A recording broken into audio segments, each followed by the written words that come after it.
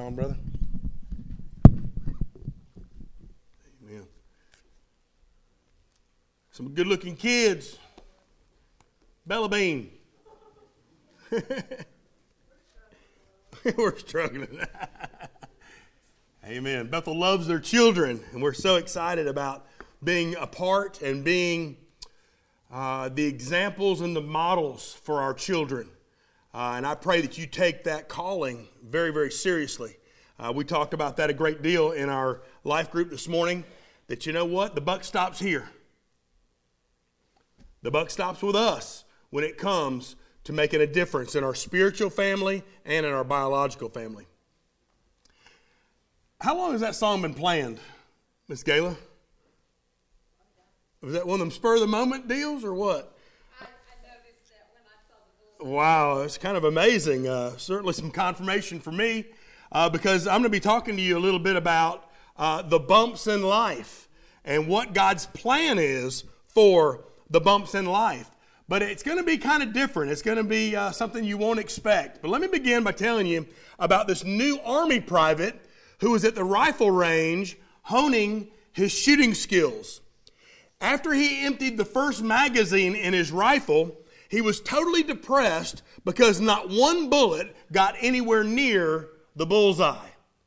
And so he turned in his target to the sergeant and he said, "Sir, I feel like shooting myself." And the sergeant was just looking at his target and he said, "Well, you better take 2 bullets." You know, sometimes life can be so bad. The valley can be so dark. The night can be so miserable. You wonder if you ought not just give up and do yourself in. Life is definitely full of the ups and the downs. I read about one young man who is leading his sister up this rough, very difficult mountain path. And the sister complained, "This isn't a path at all. It's all rough and bumpy." And the brother said, "Sure, it's a path. The bumps are what you climb on." The bumps in life are what you climb on. We all have these bumps in life. The question is, what are you doing with them? Are you complaining about the bumps in life? Or are you climbing on to greater things because of the bumps in life? The Apostle Paul was perhaps the most dedicated, most faithful disciple of Jesus Christ there was. And even Paul experienced good times and bad. Even Paul experienced up times and down times. But Acts chapter 9 gives us a little look at Paul's up times and his down times and tells us how he became a wiser and more faithful man. On page 974 in the Bibles in front of you, in Acts chapter 9, I want you to follow along with me as we read about Saul's ups and downs. Verse 1. Then Saul, still breathing threats and murder against the disciples of the Lord, went to the high priest and asked letters from him to the synagogues of Damascus so that he found any who were of the way.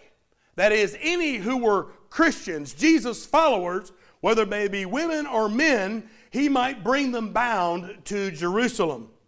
As he journeyed, he became near Damascus, and suddenly a light shone around him from heaven. And he fell to the ground, and he heard a voice saying to him, "Saul, Saul, why are you persecuting me?" And he said, "Who are you, Lord?" And the Lord said, "I am Jesus, whom you are persecuting. It is hard for you to kick against the goads. That is, it is difficult for you to resist this temptation or this conviction." And so he, Saul, trembling and astonished, said, "Lord, what do you want me to do?" I want you to ask that question out loud right now. Ready? Lord, Whether you're in the ups of life or the downs of life, we need to make a habit of asking that very question. Lord, what do you want me to do? And the Lord said to him, arise and go into the city, and you'll be told what you must do. And the men who journeyed with him stood speechless, hearing a voice, but seeing no one. Then Saul arose from the ground, and when his eyes were opened, he saw no one. But they led him by the hand and brought him into Damascus, and he was 3 days without sight, and he neither ate nor drank. Now there was a certain disciple at Damascus named Ananias, and to him the Lord said in a vision, Ananias. And he said, here I am, Lord. And so the Lord said to him, arise and go to the street called Straight and inquire in the house of Judas for one called Saul of Tarsus, for behold, he's praying. And in a vision, he has seen a man named Ananias coming in and putting his hand on him so that he might receive his sight. Then Ananias answered, Lord, I've heard a great many things about this man, how much harm he has done to your people in Jerusalem. And here he has authority from the chief priest to bind all who call upon your name. But listen to what the Lord said. The Lord said, go, for he is a chosen vessel of mine to bear my name before Gentiles, kings, and the children of Israel. For I will show him how many things he must suffer, say suffer, for my name's sake. And Ananias went his way and entered the house and laid his hands on him, saying, Brother Saul, the Lord Jesus, who appeared to you on the road as you came, has sent me that you may receive your sight and be filled with the Holy Spirit. And immediately there fell from his eyes something like scales, and he received his sight at once, and he arose and was baptized. And so when he had received food, he was strengthened. Then Saul spent some days with the disciples at Damascus, and immediately he preached that Christ was the Lord in the synagogues, that he was indeed the Son of God. Then all who heard were amazed and said, is this not he who destroyed those who called upon his name in Jerusalem, and who has come here for that purpose, that he might bring them bound to the chief priest? But Saul increased all the more in strength and confounded the Jews who dwelt in Damascus, proving that this Jesus is the Christ, that he is the Savior. I wanted you to see that, to begin with, Saul was a very prideful man. Pride in the life of a believer always causes trouble. He was a very proud man. He was a man of authority, and he was all about Saul. He was up on himself. He wanted to do what he wanted to do when he wanted to do it. People sometimes get sold on themselves, don't they? You know anybody like that? Some people are just so arrogant, they think they're all that. Well, at one time, Paul hated Christians. He not only hated them, he persecuted them, carried a lot of them off to jail just for being believers. See, Saul thought he was better than other people. You ever run into people like that? Somebody that may have thought he was or she was better than you? Saul was one of those people. In fact, in Acts 22, he gives us a little sketch of his life. He says, I'm a Jew. Oh, he was proud to be a Jew. He was from Tarsus of Cilicia. Oh, he was proud to be from Tarsus because Tarsus was one of the 3 great university cities. And so Saul was real proud of how smart he was. Oh, he was a lot smarter than you. He was proud of that. He could go to Athens and debate with the intellectuals. He could go to Jerusalem and debate with the theologians. He could get on board a ship and discuss navigation with the ship's captain. He was all about how proud he was. But Paul was also proud of his past religion. Paul was Jewish. He was a Jewish Pharisee. Man, he was top of the heap. He was the most religious guy there was. He was very religious. He was very, very proud. You know, there are some people that are so proud of their religious background, they refuse to accept the truth of God's word. Maybe you've met some people like that. But to these folks, it don't make a bit of difference what God's word says, because that's not the way their family believes. We need to make sure that we're not like that, because that's the way Saul was. Saul was very proud, very, very arrogant. But I want to tell you a little bit about something that pride does. Pride will keep you from submitting to the will of the Lord. Did you know that? If you're so busy doing what you want to do, you won't care about doing what God wants you to do. Pride can keep you from surrendering to Christ, from giving your life to the Lord. Pride can keep you from being baptized. One of the major ordinances in our church life.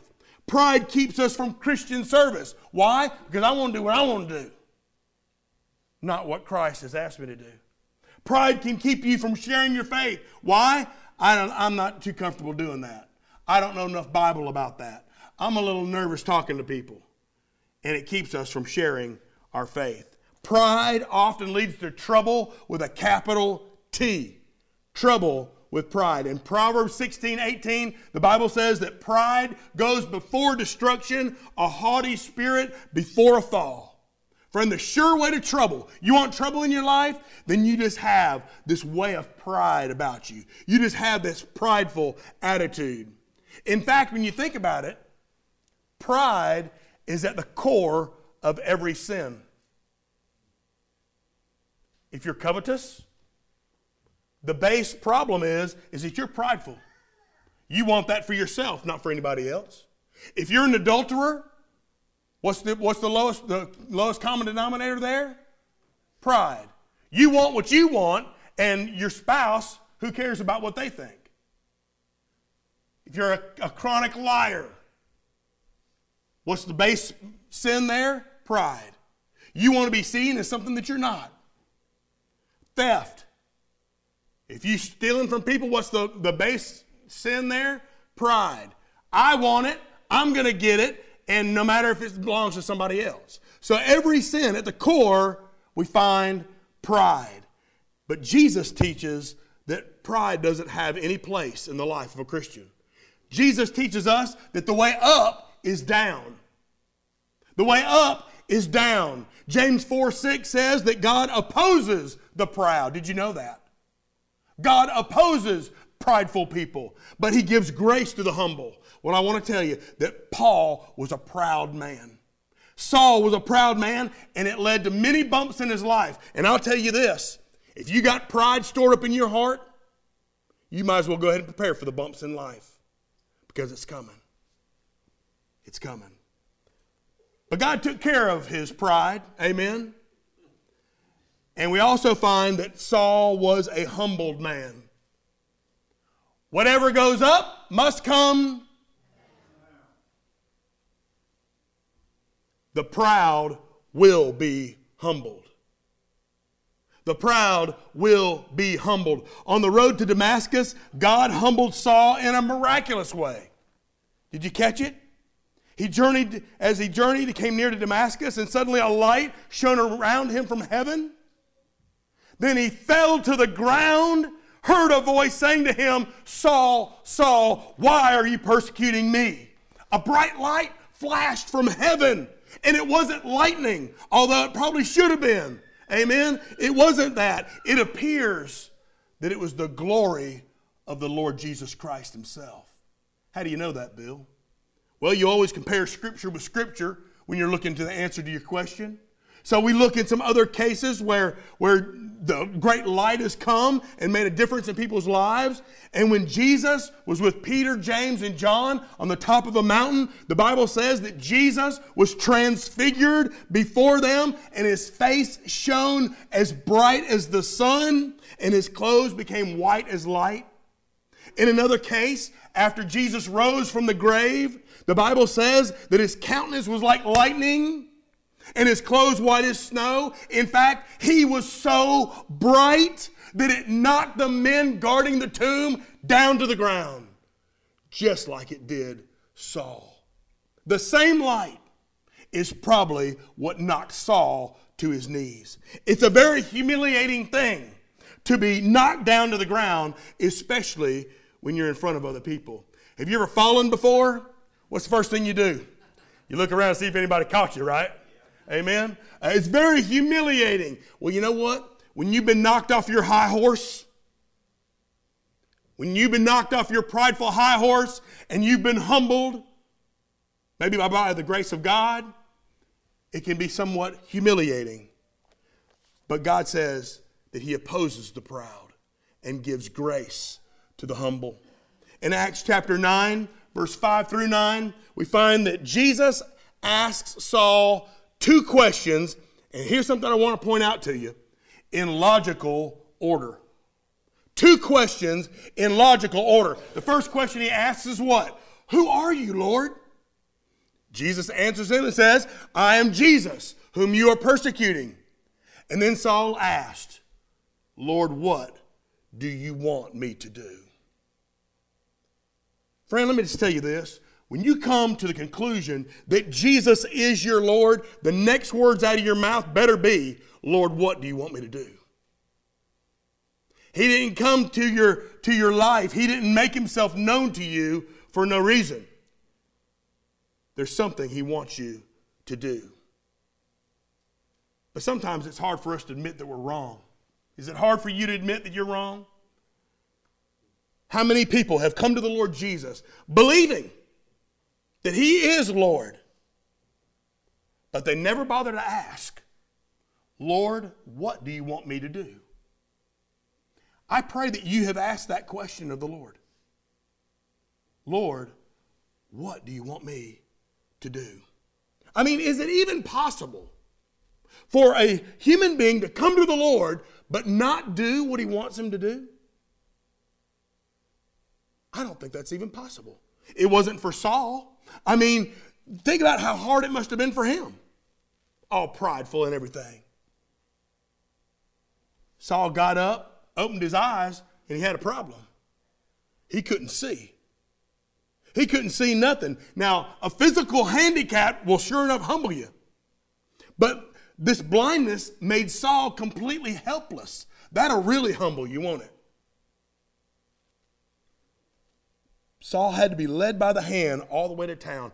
Can I just tell you right now that God can humble anybody at any time, in any way. Has anybody here been humbled by the hand of God?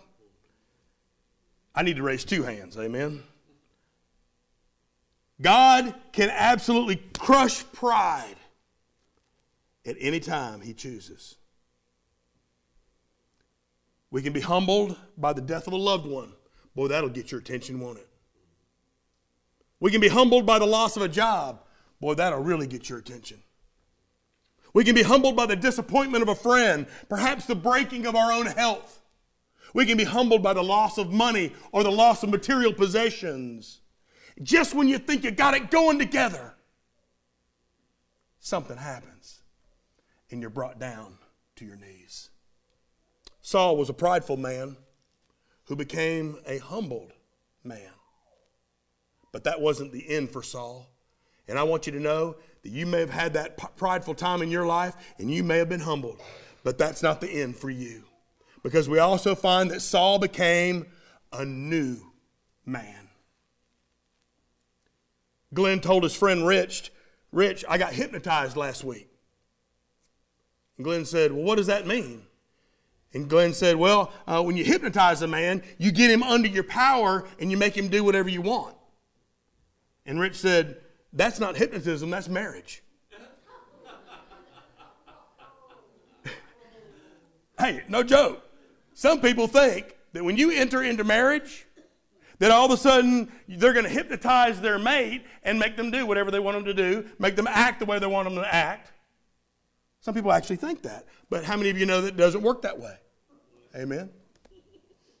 Truth is this. No human being can change another person. No human being can change another person. Only God can change the thinking and the life of a human being.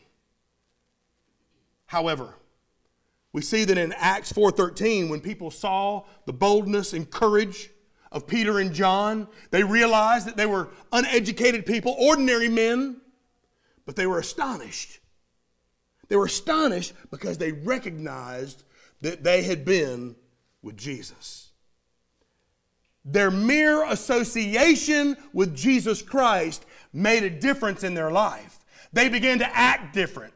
The old habits were history. The Bible says they become a new creation. The old things are passed away. The old things are put aside. You don't do that junk no more. Because Jesus has made a difference in your life. Peter and John were different men. They were new men. They were better men. Did y'all hear that? They were better men. I want you to know we do influence people with our lives. And we should influence people with our lives. You may not be able to change somebody like Jesus did. But I'm telling you that you can influence somebody else for the glory of God. Whether you realize it or not, you're influencing somebody even today. Paul became a new man through Christ. How did it happen? Well, God used another man. Used the influence of another man named Ananias. Did you catch that in verse 10? That certain disciple named Ananias. And to him the Lord said in a vision, Ananias, he said, "Here I am, Lord." And the Lord said to him, "Arise, go to that street called Straight, inquire and call upon the one Saul of Tarsus, because he's praying." And in that vision, he has seen a man named Ananias coming in, putting his hand on him so that he may receive his sight. And then Ananias said, "Lord, I've heard a lot about this man. I've heard a lot about how much harm he's done to your saints in Jerusalem. And here he has authority from the chief priest to bind all who call upon your name." But the Lord said to him, "He is my chosen vessel. He is my chosen vessel to bear my name before Gentiles, kings, and the children of Israel. I'll show him how many things he must suffer for my name's sake." And Ananias went his way. He entered into the house, and he laid his hands on Saul and said, "Brother Saul, the Lord Jesus, who has appeared to you on the road, has come. He has sent me so that you may receive your sight," and get this, "be filled with the Holy Spirit." And immediately there fell from his eyes something like scales, and he received his sight at once. And look at the first thing that he did. He was baptized. He received food and he was strengthened. And Saul spent several days there with the disciples. Saul needed to be humbled some more. He needed to surrender to Christ. He needed to surrender in believers' baptism. Can I just tell you that everybody needs to do that? That we all need to surrender to believers' baptism. In fact, God's word commands that we are to lead all nations to be baptized in the name of the Father, the Son, and the Holy Spirit. Did you know that in the book of Acts, every single time that somebody confessed their faith in Jesus, you know what happened? They were baptized. Let me give you some examples. In Acts chapter 2, those who gladly received the word were baptized. And that day about 3,000 souls were added to them. Acts chapter 8, when the people of Samaria believed Philip as he preached the things of God and the name of Jesus Christ, both men and women were baptized. Acts 8, when Philip preached Jesus to that Ethiopian official, he asked, "Here's some water. What's preventing me from being baptized?" To which Philip answered, "If you believe with all your heart, you may." Here in Acts chapter 9, after Saul was saved and filled with the Holy Spirit, the first thing he wanted to do was be baptized. Acts chapter 10, Peter preached God's grace through Jesus Christ to Cornelius and his home. And after they were saved and filled with the Holy Spirit, they were baptized in the name of the Lord. Acts 16, after that incredible earthquake that freed Paul and Silas from jail, the Philippian jailer asked, "Sirs, what must I do to be saved?" They said, believe on the Lord Jesus Christ and you'll be saved. And immediately, him and his family were baptized. Acts 18, after Paul testified to the Corinthians that Jesus is the Lord, many of them believed on the Lord and were baptized. See, all these people became new people, not because they were baptized, but because they placed their faith in Christ. They surrendered their lives to the Lord and became obedient to believers' baptism. Paul became a new man. And when he did, listen to this, he gained a new mission. Saul the persecutor became Paul the preacher. He began telling others what had happened in his life. Instead of hurting other people, Saul began to help other people. Has the Lord made that kind of difference in your life? Are you building people up? Or are you busy knocking them down? God had a plan for Saul's life. Did you hear what God said? He's a chosen vessel of mine to bear my name to the Gentiles, the kings, and the children of Israel. A chosen instrument. God wanted to use him to spread the good news about Jesus. Can I tell you that God has a plan for your life too? God has a plan for your life too, but if you're still doing the same things you were doing before you were saved, you are becoming totally ineffective. At some point, you become a new creation, and the old things are passed away. God's got a plan for your life. And can I tell you that spreading the words of Christ, spreading the good news of Jesus is part of that plan? God has called you to do that. At a men's conference, Ephesians 4:1 was emphasized over and over and over again. Ephesians 4:1 says, I urge you to live a life worthy of the calling you have received. I urge you to live a life worthy of the calling you have received. And at the close of that conference, one man said to another, hey, Tom, what is your job? And Tom said, I'm an ordained plumber. What did he mean? He was saying that he was a plumber, but he was ordained by God to live a worthy life plumbing. What does that mean for me and you? I think we should all feel that way. I mean, every one of us should be living a life worthy of the calling God has placed on us. So are you an ordained homemaker? Are you an ordained mother? Are you an ordained teacher? Are you an ordained sales clerk? Are you an ordained pipe fitter? Are you an ordained carpenter? Whatever you're doing, if you're a believer, you are ordained by God to live your life worthy of the calling He's placed on your life. I love the Peanuts cartoons. In one that I read, Lucy said to Charlie Brown, I would have made a great evangelist. Charlie Brown said, is that so? Lucy replied, yeah, I convinced a boy at my school that my religion is better than his religion. Charlie Brown said, how'd you do that? She said, I hit him over the head with my lunchbox.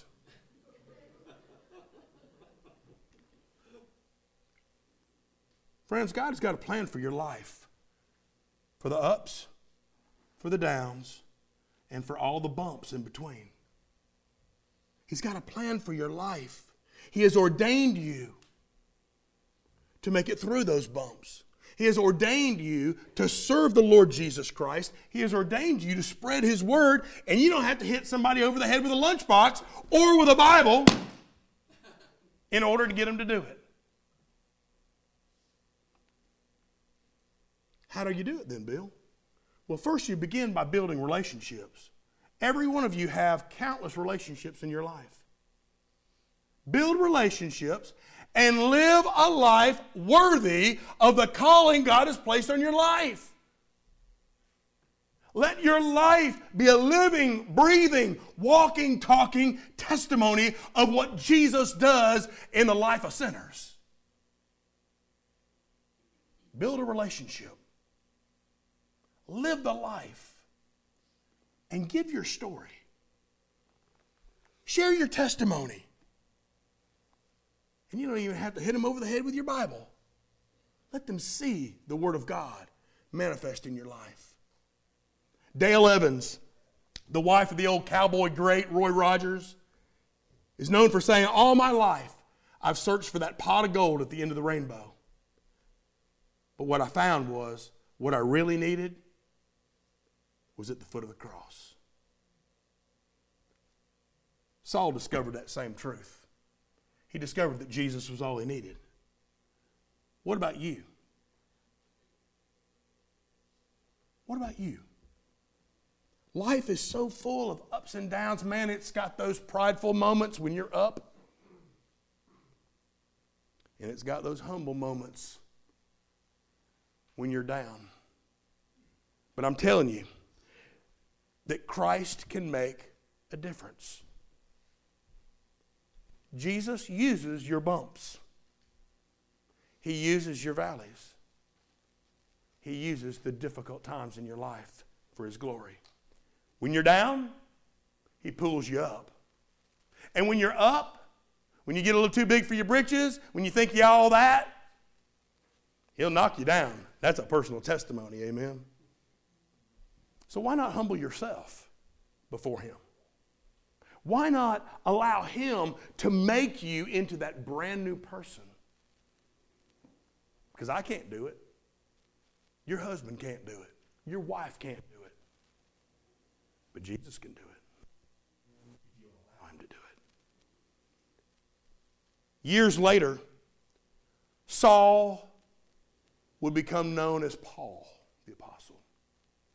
And he wrote to a church of believers just like this one. And he said, if anyone is in Christ, he is a new creation. The old stuff you used to do, the old things, it's passed away. You ought not do any of that junk no more. Behold, all things are new. I don't know what your challenge is,